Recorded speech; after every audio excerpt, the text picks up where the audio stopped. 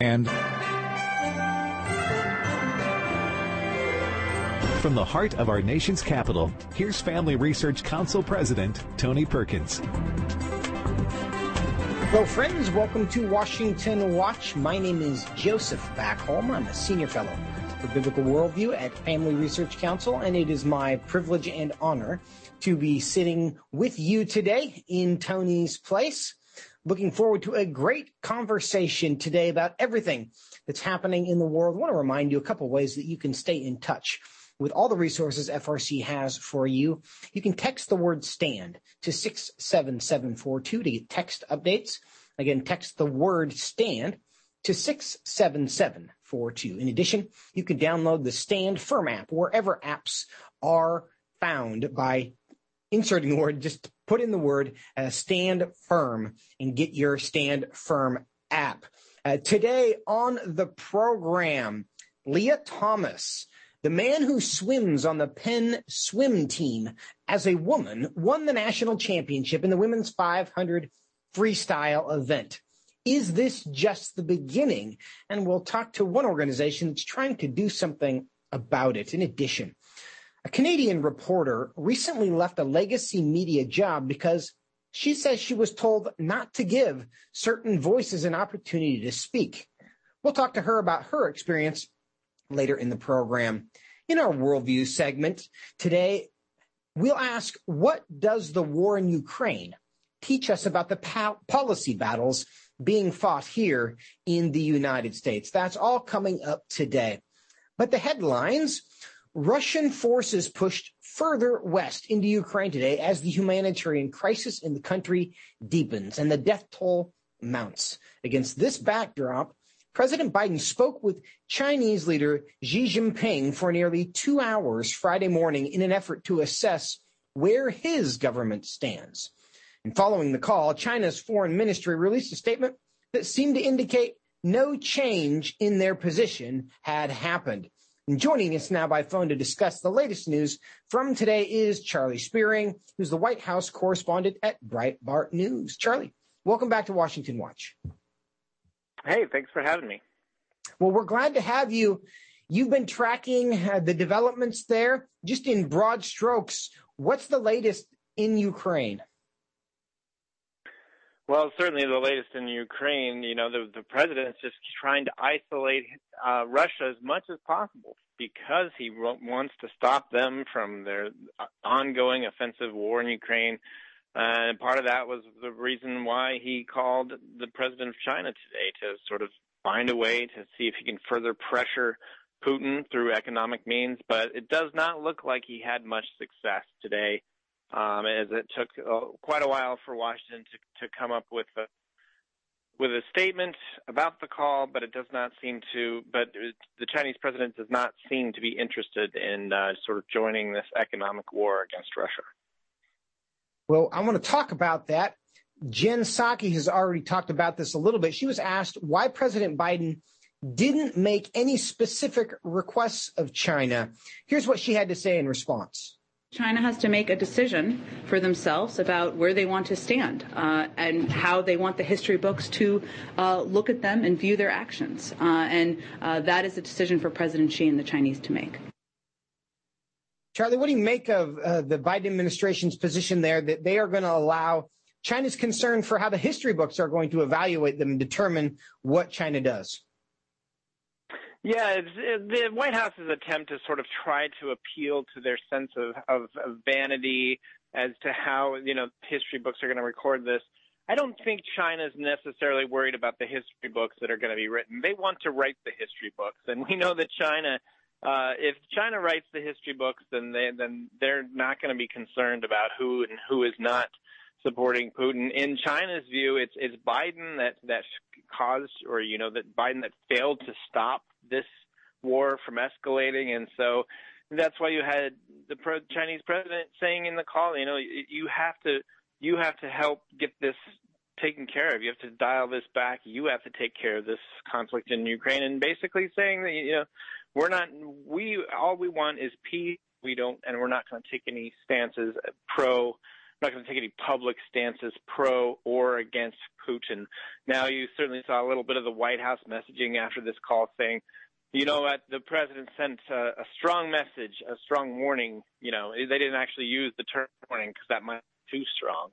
But they sent a message saying that there will be consequences if the Chinese decide to help Russia, either militarily or economically, as this ongoing pressure campaign continues.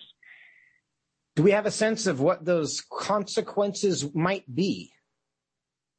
Yeah, no, the reporters today tried to get anything out of Psaki, but anything outside of the initial statement, she said she would not expand any details. So a very delicate moment in U.S.-China relations, and certainly the White House was not playing with any questions to try to get any details about what was going on, when we have no idea how strong Biden's warning was. But we can safely assess that, you know, he at least sent a message to China that he would rather them side with the United States instead of Russia in this situation. And so it'll be interesting to see how seriously the Chinese president takes this. Charlie, do you have a sense of what the Biden administration would like China to do? And the second part of that is, do you have any sense that China really has leverage to stop Russia's actions if they decided they wanted to? Well, certainly if China wanted to take an aggressive public stance against what Russia is doing, they have the opportunity to do that, and they could stand up and condemn, join the Western world in condemning Putin's ongoing war in Ukraine. And certainly with Biden, he wants to see them do that, but it's very unclear whether anything has changed as far as this ongoing conversation. Obviously, the Biden White House would like to think that the president moved the needle today with his call. 110 minutes. He always likes to brag about how close he is with the Chinese president, but we just haven't seen any fruit from that relationship about how China's actually going to help America because of this relationship. And I expect that to continue. China has no interest in assisting the United States in this issue, and all they want to do is continue maintaining the idea that they are in charge of Taiwan, and they're the ones that and that nothing happens on that aspect, because that's what angers them more than anything, is when you start talking about Taiwan and its independence from China. Charlie Spearing, Breitbart News, thank you so much for your time today. Greatly appreciate it. You bet. Thanks for having me. And that's a bit on the Biden administration's perspective, how they're trying to handle this. But now we're going to get some more analysis on President Biden's conversation with President Xi Jinping and get a better understanding of the Chinese perspective. And now I'm joined by Dean Cheng. He's a senior research fellow, Asian Studies Center and the Davis Institute for National Security and Foreign Policy at the Heritage Foundation. Dean, welcome to Washington Watch. Thank you for having me. Well, we're glad to have you. From your perspective, what was President Xi Jinping thinking today during his conversation with President Biden? Well, I think several things. It's interesting that the Americans are knocking at my door, asking for us to cooperate with them. The question is inevitably going to be, and the White House hasn't been very forthcoming, what did the U.S. offer China? Because China is not exactly known for altruism. China is not exactly going to turn its back on a key partner, which is Russia, for free.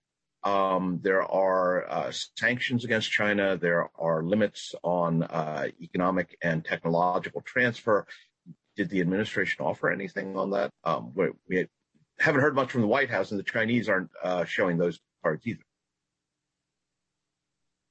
Does China stand to benefit from Russia's current actions, or by helping Russia, or do they just kind of enjoy this position of power where they can stand back and watch people beg them to do something and say no? Well, I think that the Chinese look at the Russians as an important partner in opposing the United States. They both see the U.S. as the key player in keeping their respective countries from reassuming their rightful place in the world. Both Xi Jinping and Vladimir Putin have said point blank, the greatest catastrophe of the 20th century was the collapse of the Soviet Union. So for both of these countries, they want to work together to counter the malign influence, in their view, of the United States. The Chinese are definitely positioned in such a way that they can certainly help Russia take over Ukraine if they wanted to, which thus far they haven't really pushed a lot of assistance. But at the same time, they are looking to see, how well does Russia do? They're not doing very well, it seems. But also, what might the rest of the world offer China not to help Russia? To that point, in your assessment right now, is China actively assisting Russia, or are they just trying to be neutral in this conflict that the rest of the world, for the most part, has taken sides in? Well, they're definitely not neutral. The Chinese, the public statements, for example, have avoided the word invasion because the Chinese Foreign Ministry has said invasion is a Western term. Russia has legitimate security concerns, and therefore to call it an invasion is to ignore that. China has continued to provide economic, not direct support, but for example, when MasterCard and Visa pulled out of Russia, apparently UnionPay and Alipay, two major Chinese credit cards, began to move in to replace Visa and MasterCard. China has signed deals for energy and continues to import oil and gas, even as the rest of the world sanctions Russia. But thus far as we know, China hasn't directly supplied military equipment to Russia. And I suspect that the Chinese actually expect to be thanked for that, because in their view, why is it okay for the United States, Germany, the UK to provide anti-tank missiles and anti-aircraft missiles to the Ukrainians, and it isn't okay for the Chinese to supply their own versions of anti-tank missiles or artillery shells or the like? We're speaking with Dean Cheng from the Heritage Foundation. Dean, you mentioned the fact that Russia is seeming to acknowledge legitimate security concerns by the Russian government. Do you think they might be doing that, or have they in any way claimed that the presence of Taiwan is a security concern for China? Well, what's interesting was in the very early days of the invasion, the Chinese press received directives on how to cover this conflict. Don't call it an invasion. Don't focus on civilian casualties. Very, sort of minimalist reporting. And one of the reasons for this was that China is going to need Russian support when we go after Taiwan. So I think that this is implicitly, at least, a quid pro quo. Russia is cleaning up its borders, is acting against former republics of the Soviet Union. Remember, they said it was a catastrophe that the Soviet Union collapsed. And China is going to eventually make some kind of action regarding Taiwan. Maybe not an invasion, maybe political, maybe economic. But the point here is to say, and we're going to need support. And they are both clearly drawing parallels between Ukraine, Taiwan, and responses to it. Dean Cheng, Heritage Foundation. It's concerning news for what that might mean for the future. This may not be the first, or may not be the only conflict we will be having in that part of the world. We hope it is not, but we appreciate you keeping us up to date and for joining us today very much. Thank you. Absolutely. Stay with us. When we come back, transgender swimmer, man identifying as woman swimmer, Leah Thomas won a national championship yesterday in women's swimming. What does it all mean, and who's trying to stop this from happening in the future? We'll talk about it when we come back. Are you struggling to spend consistent time in God's Word? Then join Family Research Council on an exciting journey through the Bible. FRC's 2-year Bible reading plan helps you to approach daily Bible reading with an intentional focus of diving deeper into the nature of God and how His Word speaks into cultural issues. By studying the Bible, we can see the grandeur of God unfold throughout the past. The Stand on the Word reading plan takes you through daily scripture in an engaging manner to help you stay grounded in God's truth. All wisdom comes from God, and He has given us the Bible as a way to understand the world. Start this adventure today with Family Research Council. When you sign up, we'll text you every Sunday with daily passages and questions that help prepare you for conversations with your friends and family.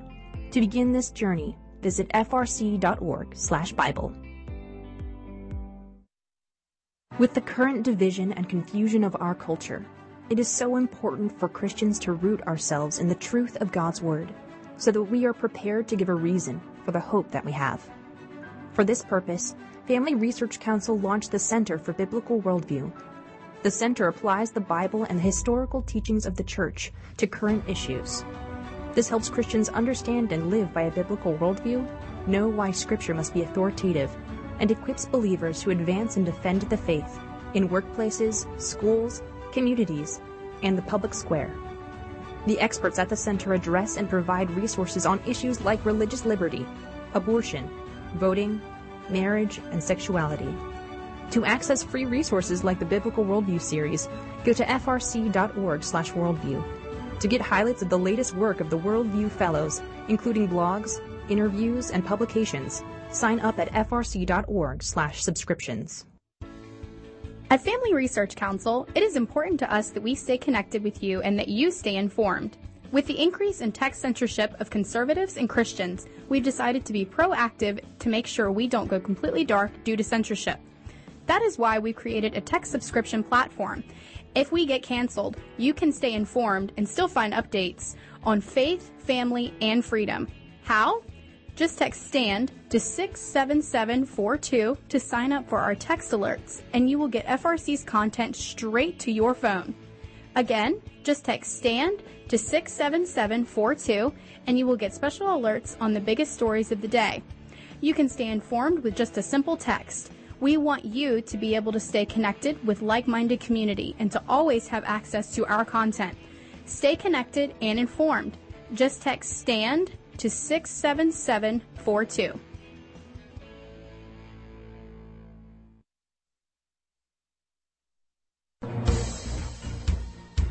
Welcome back, friends, to Washington Watch. My name is Joseph Backholm, sitting in for Tony today.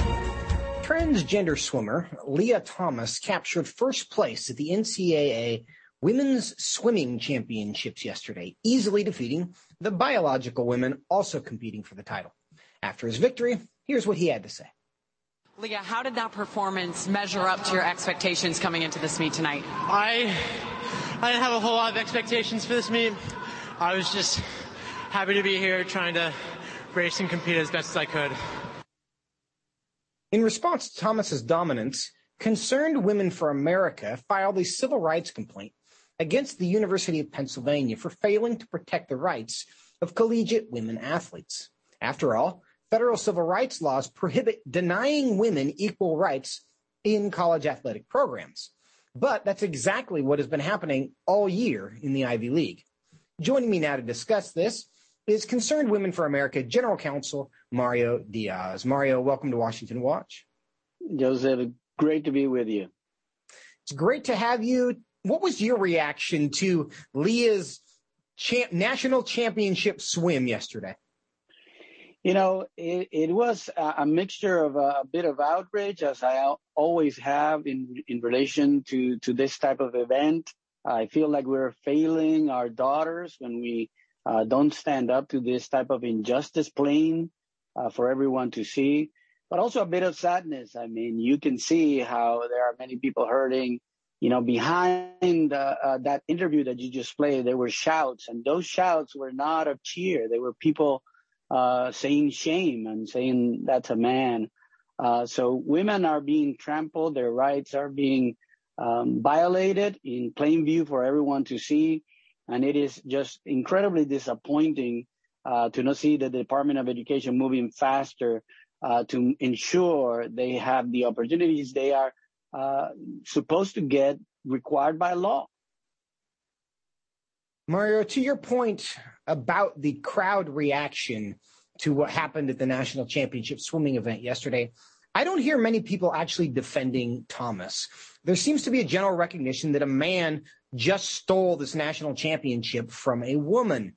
Do you think this story is changing the way people in America feel about the transgender issue broadly? I hope so. I think at least on this issue, it's so obvious for anyone that is watching that it is fundamentally unfair, that it is not in any way, shape, or form good, even for Leah Thomas or for the other competitors. And, what we had in this particular instance, in case of the University of Pennsylvania, Concerned Women has filed violations like this before. But what we have in this instance, in the case of the University of Pennsylvania, is the statements by teammates that clearly have expressed concerns, even about their comfort and safety in the locker room, where they have expressed concerns to the coaches, and they are being ignored. So what has been created by the University of Pennsylvania here is a hostile environment and no way for these athletes who were forced to speak on condition of anonymity, for them to express their opinion, their concerns, and being taken seriously. Their exact quote in the papers was that they were being told to shut up and suck it up and continue to do it. And one more thing, Joseph, and you know this very well. The tragedy of college sports is that women are being forced to stay silent because the career is so short. You cannot simply risk engaging in a battle with your university for your rights and risk losing what you've worked all your life to achieve. In 4 years, you'll be gone, and there's no taking back what you have lost. So it is such a shame that we're living through this after so many years of women fighting for their rights. And we hope that we can win this, even with a hostile administration that has made clear from the beginning that they are standing for the trampling of women's rights in this issue.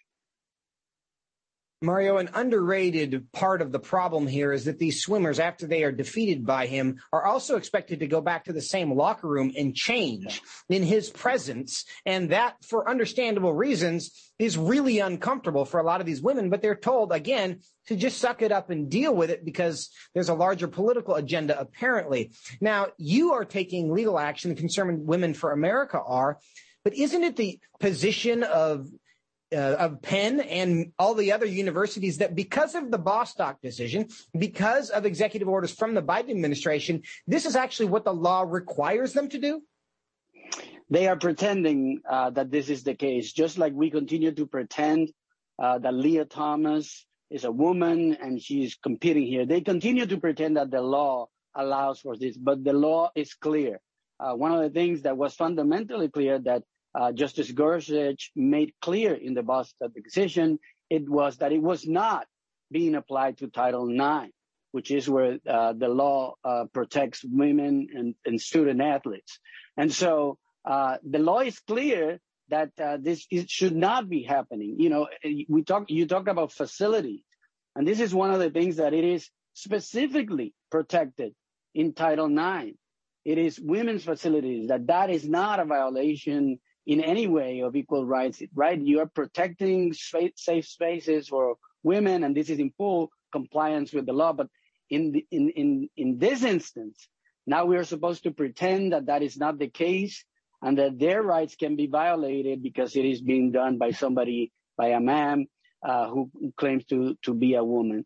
It is in clear violation of the law. If the law needs to be changed, they need to fight for that. But this is not what women have been fighting for more than 50 years. Mario, many people may not remember, but on Biden's first day in office, he signed an executive order requiring exactly the scenario that we are now watching play out would be the case, that this must be allowed. In about 30 seconds, what happens if this doesn't get fixed? If it doesn't get fixed, women will continue to suffer the consequences. But I tell you what, as you mentioned, the tide is turning, and I think Concerned Women for America is fundamentally committed to this. We will pay any price that needs to be paid in order to stand up for truth and for the rights of women. We believe it is that important. This is not something we can stay silent on. We have more than 500,000 members around the country, many of them college female students that are members of our Young Women for America chapters. And as you saw yesterday, they were at Georgia Tech outside, Mario, standing up. We are standing with you, but we are also out of time. Mario Diaz, Concerned Women for America, thanks so much. What is religious liberty and why should you care about it? Simply put, religious liberty is the freedom to choose your religious beliefs and to live according to those beliefs. Why should we care about this freedom? At Family Research Council, we care about religious freedom because we believe that it is an inherent human right that all governments have an obligation to protect. Tragically, not all governments do. Religious persecution is a tragic reality around the world that is not often acknowledged by the media, even though attacks on people of all faiths continue to increase globally. In Scripture, God calls Christians to pray and care for the persecuted church, the downtrodden, and those who cannot help themselves. Therefore, we must be advocates for those persecuted for their faith. To access Family Research Council's latest resources and to learn more about religious freedom and what you can do to help the persecuted, go to frc.org/religiousliberty. Do you want to be able to stay up to date on conservative news? Are you looking for Christian resources to help you stay politically engaged? Then download Family Research Council's Stand Firm app. With all of our content available at your fingertips, you will conveniently be able to stay up to date throughout your busy day. The Stand Firm app will give you access to a variety of resources, such as our most recent episodes of Washington Watch with Tony Perkins, tweets and other social media posts, and our latest blogs, updates, and publications. Additionally, you will have the opportunity to take action and make your voice heard by contacting your elected officials on the issues that most concern you. Visit the App Store on your smartphone or mobile device and search Stand Firm to download Family Research Council's official Stand Firm app.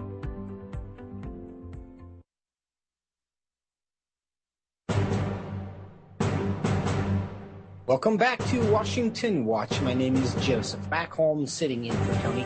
So grateful that you are with us today. The legacy media has long claimed to give a voice to the afflicted and the powerless. But journalist Rachel Emmanuel, formerly of the Canadian mainstream digital newspaper iPolitics, found the opposite to be true. Repeatedly told not to air certain perspectives, Emmanuel resigned after editors changed information in an article she wrote due to pressure from the Canadian Deputy Prime Minister's office.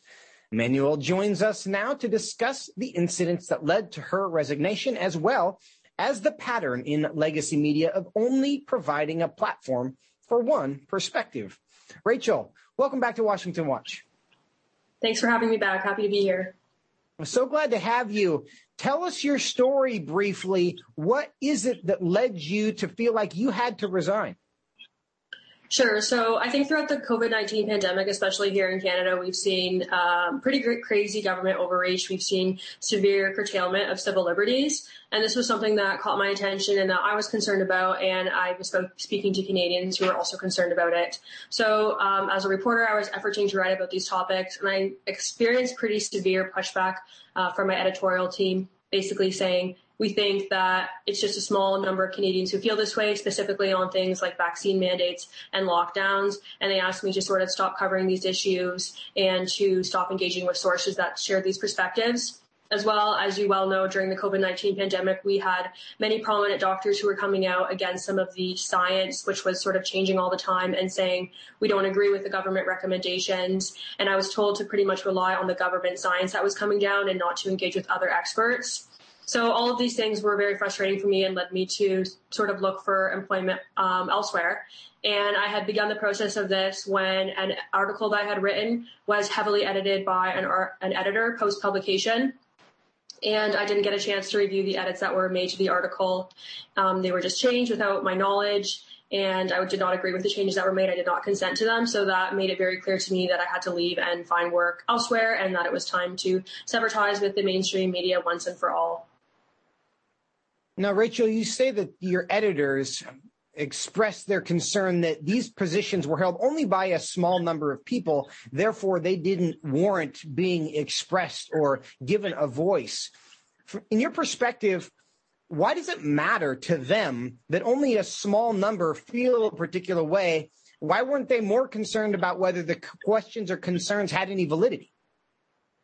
Sure, that's an excellent question. It's one that I've wrestled with a lot. I think one of the things that I've noticed is people in mainstream media just maybe have like a smaller network of friends, and they just don't necessarily share perspectives that are outside the mainstream media. So as I was hearing from a lot of Canadians who were very concerned about the government overreach, maybe people in the mainstream media weren't, and certainly my editors hadn't been hearing this from people. So when I was presenting a different perspective, they tended to think that it really wasn't that many people at all, but also almost that those perspectives didn't matter because they found them to be so radical. Certainly another barrier that I faced was during a period of the most significant government overreach in Canada. The official opposition, the Conservative Party here in Canada, wasn't really speaking out against it. So there was periods when I only had maybe one independent MP to rely on for comment to speak out against these measures. So it did make it seem like it was quite a small number of people for a period. But what we saw, obviously, with the Freedom Convoy here in Ottawa is that Canadians are extremely frustrated with the government overreach that we have seen during the COVID-19 pandemic, and everybody wants to get back to some sense of normalcy. Now, when you were bringing alternative perspectives and perhaps medical perspectives that were different than the government's narrative, were they at all interested in finding out if these people were credible, if the complaints and the concerns they were expressing were credible, or was it simply the fact that we don't hear this from many people, therefore we're going to ignore them? There was absolutely a lot of hesitation when it came to medical stuff. I think part of the thing was you don't have a lot of medical experts within the media. You might have a couple journalists that are experts in sort of the health beats, but otherwise it's journalists, who are typically good at writing and figuring out the facts, all of a sudden presented with a new subject matter. Probably one of the faults of having an industry that is so much more short-staffed, and we just have less people doing more work than we ever used to. You don't have people that are really experts in beats like we used to. So I think there was just a general fear that we don't want to be seen as propagating false science or false information. So let's just avoid wading into those topics altogether. So do you think one of the concerns many of us have with legacy media is a function of just a lack of resources rather than a lack of interest in the truth? There is absolutely a concern with a lack of resources, but there's a bigger concern with a lack of perspectives. You have a lot of people who agree with each other and who are writing the same thing over and over, and you don't have very many people within the mainstream media that are offering different opinions or writing stories in different way and incorporating different voices. Certainly that was one of the reasons that I had attempted to stay and work into mainstream media as long as I did, till I eventually said, this isn't working because I can't write the stories that are important to me, and when I do write them, they're so heavily edited that I don't even think it's my voice, and I'm not proud of it, and I don't want my name on it, that it's just easier for me not to write these stories. So I would say the bigger issue is that we just don't have a large variety of voices within the mainstream media. We don't have different perspectives. And certainly when there are different voices within the mainstream media, they leave because it's so difficult for them to do their job in a way that they can feel is following their principles. Rachel, we've only got about 30 seconds left, but how do we restore trust in media so people believe what they're being told again? It's a really good question. I think the big thing right now is media actually needs to be willing to look at themselves and look inwardly and say, people don't trust us. What's going on? I think when people don't trust the media, and the media kind of gets their backs up about it and almost wears it as a badge of honor that they're doing their jobs correctly, and they point their fingers at politicians who don't trust them, and they point their fingers at alternative and independent media who point out the inconsistencies in mainstream media. There doesn't seem to be a lot of actual reflection as to saying, why doesn't the public trust us? What can we do better? What are we missing? Rachel Emmanuel, we appreciate your courage as well as your time today. Thank you so much for joining us. Absolutely. Thanks for having me again. An important and courageous story. We do need more people more interested in the truth. Coming up next, our weekly Worldview conversation with David Clausen. How is the Ukraine situation, the Russian invasion, revealing the leftist worldview? We'll talk. Do you want to be able to stay up to date on conservative news? Are you looking for Christian resources to help you stay politically engaged? Then download Family Research Council's Stand Firm app. With all of our content available at your fingertips, you will conveniently be able to stay up to date throughout your busy day. The Stand Firm app will give you access to a variety of resources, such as our most recent episodes of Washington Watch with Tony Perkins, tweets and other social media posts, and our latest blogs, updates, and publications. Additionally, you will have the opportunity to take action and make your voice heard by contacting your elected officials on the issues that most concern you. Visit the App Store on your smartphone or mobile device and search Stand Firm to download Family Research Council's official Stand Firm app. What is religious liberty and why should you care about it? Simply put, religious liberty is the freedom to choose your religious beliefs and to live according to those beliefs. Why should we care about this freedom? At Family Research Council, we care about religious freedom because we believe that it is an inherent human right that all governments have an obligation to protect. Tragically, not all governments do. Religious persecution is a tragic reality around the world that is not often acknowledged by the media, even though attacks on people of all faiths continue to increase globally. In Scripture, God calls Christians to pray and care for the persecuted church, the downtrodden, and those who cannot help themselves. Therefore, we must be advocates for those persecuted for their faith.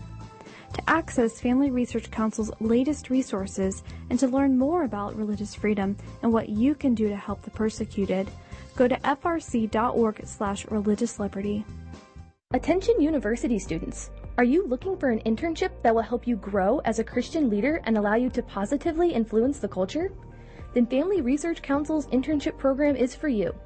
FRC's life-changing 12 to 15-week internship program will prepare and equip you for the next step in your professional journey.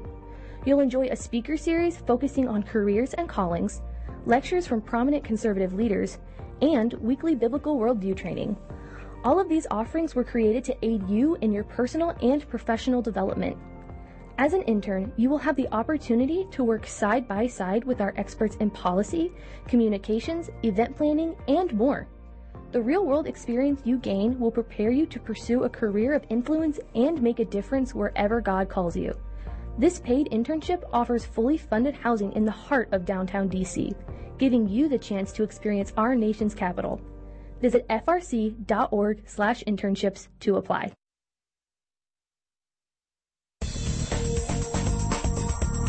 Welcome back, friends, to Washington Watch. My name is Joseph Backholm, sitting in for Tony today. Tragic situations in life often help us rearrange our priorities and serve as a reminder of what is most important.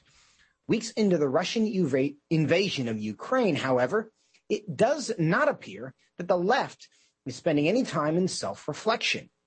Be it John Kerry's stated fear that the Russian invasion would hinder climate change goals, or CBS News ringing the alarm that transgender acceptance in Ukraine is not widespread. The left insists on retreating to the battles it knows best, even as life and death issues play out around us. One might think an outbreak of war would provide some helpful, if not sobering, perspective that words are not, in fact, violence. Violence is violence. But if war does not inspire self-reflection, will anything? Joining me now to discuss this is David Clausen. He's the director of the Center for Biblical Worldview here at FRC. David, welcome back to the program. Hey, great to be with you, Joseph. Now, I'm going to get to that, but before I do, we were together in Greensboro, North Carolina today, a great pastors event there. Tell us what happened and what the Center for Biblical Worldview is doing to serve pastors all around the country. Yeah, it's great to see you. We were just together a couple of hours ago, Joseph.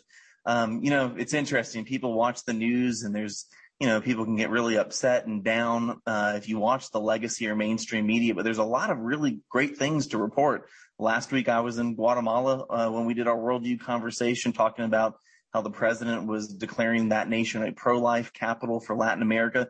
This week, we're here in Greensboro, North Carolina, where we had a pastors event just down the street. About 100 pastors joined us. They heard from Tony Perkins, FRC president. They heard from General Boykin. You and I were on a panel discussing a worldview and challenges facing the church. But it was just a really encouraging time to be in a room with people who are really taking their responsibilities as the under shepherds of the church seriously. And it was just a good opportunity to remind pastors and to remind the folks that were there that things such as preaching and discipleship and counseling, these things are essential, no matter what any government tells you. So just an opportunity, Joseph, to encourage pastors. We're going to be doing more of these events around the country. You can find out about everything we're doing if we're coming to a city near you at frc.org/worldview. But we're going to be rolling out more resources to come alongside pastors as well as Christian parents to make sure that we talk about worldview every Friday, to make sure that a truly biblical worldview is being inculcated and passed down to the next generation. That's exactly right. And the reason why the Center for Biblical Worldview exists, and the reason why the event that we did with the pastors together today exists, is because we want to help people have the resources, physically and intellectually, to be able to turn on the news, to read an article, to have a conversation, to hear a conversation, and be able to filter the information that they're getting through a lens of a biblical worldview. One of the great, I think, weaknesses in the church, one of the great challenges, is that there are a lot of people that we like, who have really good intentions. And when we hear what they say, we know they're sincere and they're earnest, and we tend to be persuaded, not by the strength of their argument, but by the goodness of their intention or the sincerity of their belief. Is that a challenge? Well, I think it is a challenge, Joseph. I think, unfortunately, even within evangelicalism, there's kind of a celebrity culture. And it's, whatever your favorite pastor, your favorite ministry leader says on Twitter or Instagram or some other social media, you kind of want to believe that and go along with that. And unfortunately, that kind of mindset is why statistics like that you and I talk about on this show, that although, 81% of evangelicals who attend church think they have a biblical worldview, when you actually poll them for beliefs and lifestyle, it's only 21%. And I think there's probably a lot of factors behind that. But number one is that we are no longer passing down a biblical worldview. Again, we use that term all the time. This is, in fact, the worldview conversation. But a worldview is simply the lens through which you see the world. A worldview consists of those basic fundamental beliefs about what is true. Is there such a thing as objective truth? Who or what determines what is real, what is right, what is wrong? And as Christians, we believe, Joseph, all those answers are found in Scripture. So that's what, you and I and others on the FRC staff are trying to encourage and remind pastors today here in Greensboro, North Carolina. But that's what we need to be doing constantly. And that's what Christian parents need to be doing, is making sure that we're focusing on all the issues that we deal with through the lens of God's Word, because at the end of the day, that's the standard that we need to hold up everything to. And in the same way that pressure reveals our character, moments of crisis will prove what it is that we really believe. And this Russian invasion of Ukraine is, I think, helping us see what people in America, what our political leadership really believes about some important things. And I'm going to run through this list. And I know you've seen these. I've written this this weekend, and I think it's going to, if it's not up, it will be soon at frc.org/worldview. But I want to run down a list of things that happened within hours and days of the Russian invasion into Ukraine. And these are anecdotes, but I think when we put them together, it actually means something. Only hours after the Russian invasion of Ukraine, the head of British intelligence, so, not the United States, but a Western country, very similar values, probably even a little to the left of us culturally, he took to Twitter, and again, we're hours after this invasion, and here's what he said.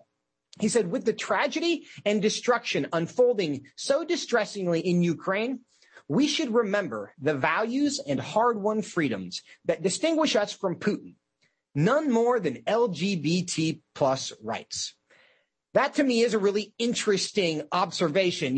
War is breaking out in Europe for the first time in 80 years, close to that, and he wants to talk about the importance of LGBT plus rights. Curious. Well, not to be outdone on this side of the pond, we had some of our own identity politics taking place, because President Biden's State of the Union took place a couple days after that, where he lamented the, quote, onslaught of, quote, anti-transgender laws. And he was referring specifically to Texas and their belief down there that it can be child abuse to chemically or surgically castrate a child. Vice President Kamala Harris 2 days later made very similar statements. Again, we're now 5 days or so into this war. We have the head of British intelligence, the president of the United States, the vice president, and then we had HHS Secretary Javier Becerra basically make similar statements attacking the state of Texas for their decisions. So big windup to this question. Why is it that when you're seeing an invasion, you're seeing war break out, it could be a time where we just come together in a unique way and celebrate our shared humanity and our opposition to clear evil? Why is it that identity politics continue to be waged in the Western world? Yeah, and another example you could give, Joseph, is the bill passed in my home state of Florida that just simply made sure that gender ideology was not taught to children kindergarten through third grade. And you would think that Florida passed the most mean, oppressive law anywhere in the world, which is simply not true at all. And I think behind all of these examples, and you and I could probably give many other examples, is obviously, ideas have consequences, and underneath this hard turn back to identity politics is the worldview of many on the left, Joseph. I watch the news. I see these images coming out of Ukraine. They're tragic. Watching mothers pregnant mothers being evacuated out of hospitals, watching children having to go through the ravages of war. This is objective evil that's unfolding before us in Ukraine. And instead of being able to unite around that, you have leftist politicians using up airspace rather than shining a light and putting pressure on Russia to go, again, to the identity politics. And I think the reason, again, behind that is it shows this is their worldview. When you reject absolute truth, you reject God, what do you have? You have this autonomous perspective that guides everything that you do, and abortion and gender identity seem to be the things that the left is going to continue to talk about time and time again, regardless of what's going on. In the face of real, objective, horrifying evil that we should all be able to focus on right now, the left doesn't want to take their eye off the prize of their objectives, which is continuing to move the ball on this more leftist woke agenda. And that is revealing, Joseph. I think this is sad that we're having to talk about this, but it is revealing from where many now are coming from. In some sense, it feels to me like you have a house fire, but you go onto the roof to try to patch a leak that you discovered.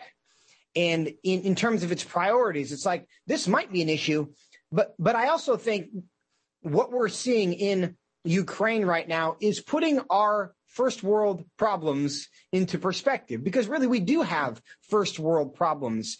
And it has become very fashionable in the United States to be a victim. And do you think in any sense the presence, the visibility of people who really are victims, because they've had missiles launched into their homes, their families have been separated, their loved ones have been killed by a maniacal, whatever terms you want to use for Putin right now, he is doing terrible things to people. These are real victims. Is there any sense in which we in the West, who have wanted to make ourselves victims, might have our victim status feel threatened by the presence of people who undeniably are victims? Well, I think so, Joseph. So I think that unfortunately is what more and more people in this country, whether it's critical race theory or things like that try to see the world in these categories of oppressors and oppressed and victims and whatnot. I think I hope, and I would imagine there are many people around the country that are seeing these images on their screen and realizing, oh my, this is what, we haven't had a war like this in 80 years, but seeing the scenes of just horrifying violence being perpetrated against innocent people that didn't ask for this at all. I would hope, Joseph, that there are millions of Americans and millions of those in the West that they are doing some self-reflection and maybe for the first time in a while realizing the things that they have in their lives to be grateful for. But one other point I'll make, Joseph, is, the Christian worldview actually gives us the categories to even think through everything we're seeing. Most other worldviews have denied that there's absolute truth, that there is any way we can discern right from wrong. And, I think that is actually the sign of a residual Christian worldview, that we have instincts that can respond to the images that we see on our TV screen. We can say objectively that what Vladimir Putin and his cronies are doing in Russia, invading Ukraine, that is evil. Well, where does that moral language come from? It comes from the Christian worldview. And I think, again, that's just important to underscore. All these stories that we deal with, ultimately, at the base of all of them is worldview. Yeah, that's a really good point, because if you can't logically use the term evil if you don't believe in ultimate truth in some sense. Now, we've talked a little bit about identity politics. There's another area in which the left has kind of maintained their priorities, and one that got a lot of attention that I think is worth giving a little bit more attention. And we're talking at the very outbreak of this war, John Kerry, former senator and Secretary of State, currently serves as President Biden's special presidential envoy for climate. He expressed his hope in an interview that Russia, despite their invasion of Ukraine, would, quote, stay on track with climate change.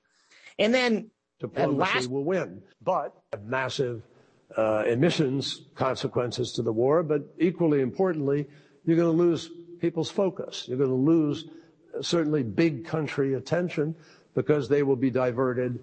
And I think it could have a damaging impact. I hope President Putin will help us to stay on track with respect to what we need to do for the climate. There you have it. We need to stay on track in the midst of our invasions to make sure that we're accomplishing our environmental goals. The Atlantic in the last week ran an article lamenting the potential environmental damage that would happen from a nuclear war should it break out. What's going on here, David, where in the prospect of real human just tragedy, we're concerned about making sure that the invading countries stay on track with our climate goals? Well, my first thought, Joseph, watching John Kerry say that, was elections have consequences. And obviously, former Secretary Kerry is laser focused on the climate issue. And comments like that at one level are just incredibly naive. I think he really believes that the climate issue is the number one issue, that Russia needs to stay on track. I can assure you that's the last thing on Vladimir Putin's mind, making sure they're keeping on track of emissions standards or levels. But again, it does underscore the worldview and the commitment that many on the left have to their global warming climate agenda. And, as Christians, we believe we should have stewardship. We should care for the creation. But at the end of the day, Joseph, we realize that all people are made in God's image and have value and dignity, and care for, global warming protocols should never displace attention from people who are made in God's image. But again, that's a outworking of a worldview that is unmoored from the gospel. And the biblical worldview does teach us very clearly in Genesis chapter 1 that the creation is made for us, and we are not made for the creation. And I think we see many examples here where that gets inverted. And as you indicated, that is not a license to abuse the environment or to exploit it, but it is, of course, a recognition of the fact that God made the planet, the earth, the resources for the crown of his creation, which is us, for us to rule and subdue and benefit and ultimately give him glory. David, we're out of time. Thank you for your time today so much. Thank you, Joseph.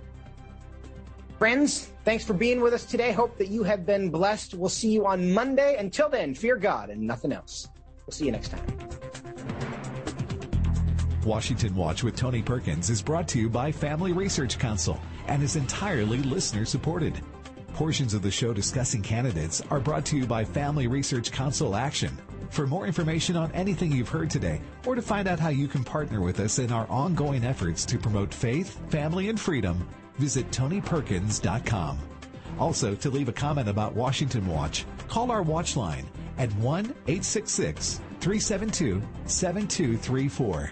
That's 1-866-372-7234.